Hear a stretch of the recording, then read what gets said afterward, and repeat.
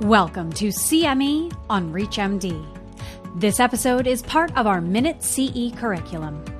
Prior to beginning the activity, please be sure to review the faculty and commercial support disclosure statements, as well as the learning objectives. Hello, I'm Dr. Thara Mitchell from the University of Pennsylvania's Abramson Cancer Center, and I'm here today with Dr. Nikhil Khushalani discussing adjuvant therapy in melanoma. Hi there, Dr. Mitchell. Nikhil Khushalani here. I'm the Vice Chair and Senior Member in Cutaneous Oncology at the Moffitt Cancer Center, Tampa. Dr. Khushalani, tell me what you think is the future of adjuvant therapy for resectable melanoma. What comes to mind first for you? It's a great question. I think one of the first things that now we are almost obligated to think of for the future is the sequencing of our treatments. Traditionally, we've always believed that adjuvant therapy is surgery to no evidence of disease, and based on stratifying patients relative to their risk, we then offer them systemic therapy to hopefully eliminate any micrometastatic disease that they may have, and therefore try to prevent relapses, delay relapses, and ultimately the goal being overall survivorship. And traditionally, we sort of lumped everyone together, starting in the stage 3s from 3A, 3B, 3C, and 3D now as part of the melanoma staging. But as you know very well, our risk of relapse can vary from 25 to 30% for the stage 3As to almost as high as 70% in stage 3D. So this is a very heterogeneous group. And now we also take into account the resectable stage 4 patients, which have been included in some of the contemporary adjuvant trials as well. So I think the first stratification that I now make is the patient presenting with a macroscopic relapse, i.e., are there palpable, clinically evident nodes, which therefore begs the question, should we consider systemic therapy first, i.e., neoadjuvant therapy, with a plan to resect after a finite period of time, and then risk stratify and give them additional systemic therapy based on their pathologic response. So that is certainly one stratification that we consider.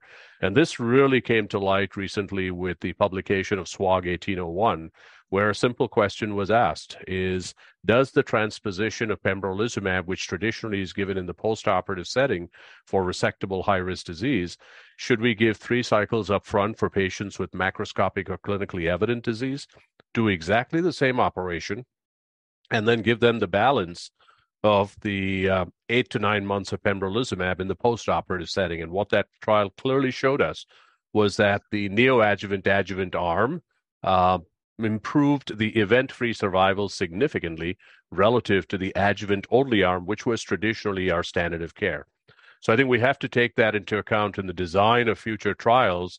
I personally would find it very hard to have all of these patients go directly to a total lymph node dissection and give them all of their postoperative treatment later, when we now have prospective results suggesting that the efficacy of that treatment is likely higher when we give it upfront. That's absolutely right. And in fact, there was a 23% absolute reduction in the rate of recurrence. So what I mean by that is at 2 years, there were, in the group of patients who received neoadjuvant therapy with pembrolizumab followed by surgery, 72% of patients remained cancer-free, whereas at 2 years, those who received cancer therapy, adjuvant therapy only after, it was 49%. So from 72 to 49%, a huge difference in the number of patients who remain cancer-free despite having the exact same total number of treatments with adjuvant pembrolizumab and surgery. And so I think that that has to be the future of melanoma therapy in patients who are amenable to adjuvant and neoadjuvant therapy compared to adjuvant therapy alone. It may be related to the presence of tumor being immunogenic and getting a better response out of immunotherapy when used in that setting than in adjuvant therapy after the removal of surgery and maybe only the presence of microscopic disease. So I think that's neoadjuvant therapy absolutely is one future direction. I think there's also maybe room for individualizing therapy. What are your thoughts about that? So that's, I think, an area of active investigation. So I guess one way to look at it is individualizing therapy based on biomarkers that a patient may have upfront on their tumor itself, including looking at, for example, a gene expression score or a high interferon gamma score, and that may allow us to potentially de-escalate therapy. Personally, I don't think that has reached prime time yet. I'd like to see prospective validation of some of those approaches.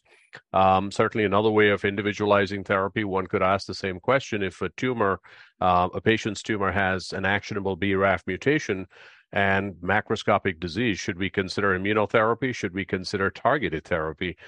Personally, I still think the jury is out on that. And that's an entirely, in my opinion, in terms of a bias, where I don't think we have adequate data to conclusively say one is better than the other or the other is inferior to one, because there's so much variability between the designs of our neoadjuvant trials, particularly in terms of, number one, drugs used, number two, the duration of therapy.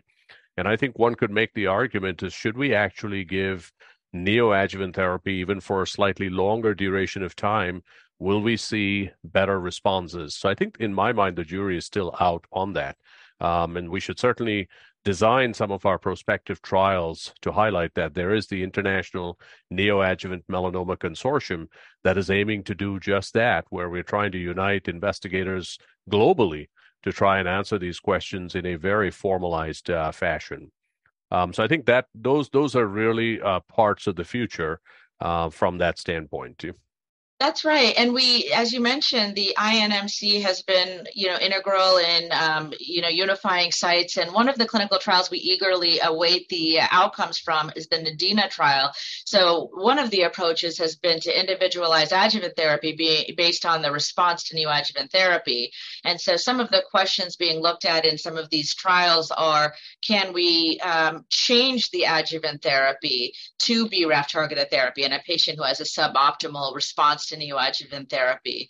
Or can we reduce the amount of surgery in patients who have a near complete or a complete pathological response to neoadjuvant therapy? And so some of those ways of individualizing adjuvant therapy based on neoadjuvant therapy response are being studied and asked in large randomized clinical trials, as are questions of novel combinations of neoadjuvant therapy, such as nivolumab, relatlimab, and other investigational approaches. In fact, the neoadjuvant platform is, I think, a very valuable one in studying novel combinations in terms of studying mechanisms of response and resistance in the tumor at the time of pre-treatment and at the time of surgical resection. So I think that's going to be the future of adjuvant therapy too, is personalizing immunotherapy, adjuvant therapy. And lastly, what do you think about vaccine therapy approaches? Or the mRNA vaccine data has been very recently a stage 2 study. We await stage 3 results for that. No, absolutely. I think there's a lot of promise. There was a lot of hype. This was presented at the American Association of Cancer Research meeting recently, with some additional updates provided at ASCO 2023. I think this approach is, as you point out, very personalized, that is utilizing the tumor to develop a vaccine construct which is being administered in combination with an immune checkpoint inhibitor. Certainly the original trial, which was a phase 2 randomized study, had very provocative and intriguing results, showing clear benefit for the combination arm relative to pembrolizumab. I think this clearly requires validation in a prospective trial. And if validated, that certainly would be the first vaccine-associated adjuvant study to demonstrate benefit for high-risk resected melanoma. And it's we are bringing the treatment to the patient, utilizing clues that we can get from the tumors and trying to manipulate that immune system, utilizing that signature that we can develop.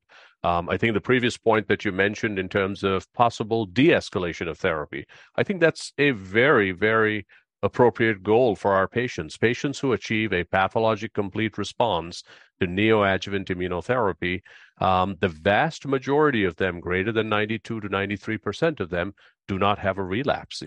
And so we can safely de-escalate that therapy in those patients as well. Certainly a lot of this requires prospective validation. And the phase 3 NADINA trial, which is an international study that you mentioned, is looking at exactly that approach, is 2 cycles of upfront low-dose ipilimumab plus nivolumab, followed by planned surgery at 6 weeks, and then subsequent adapting of the postoperative therapy versus all of this treatment being administered in the postoperative setting with adjuvant nivolumab. And I think that will give us some answers, hopefully when it reads out sometime next year.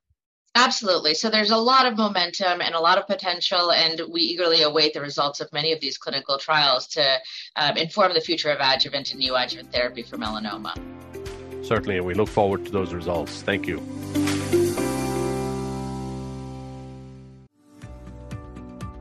You've been listening to CME on ReachMD. This activity is jointly provided by Global Learning Collaborative, GLC, and Total CME Incorporated.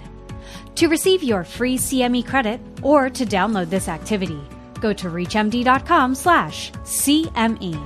Thank you for listening.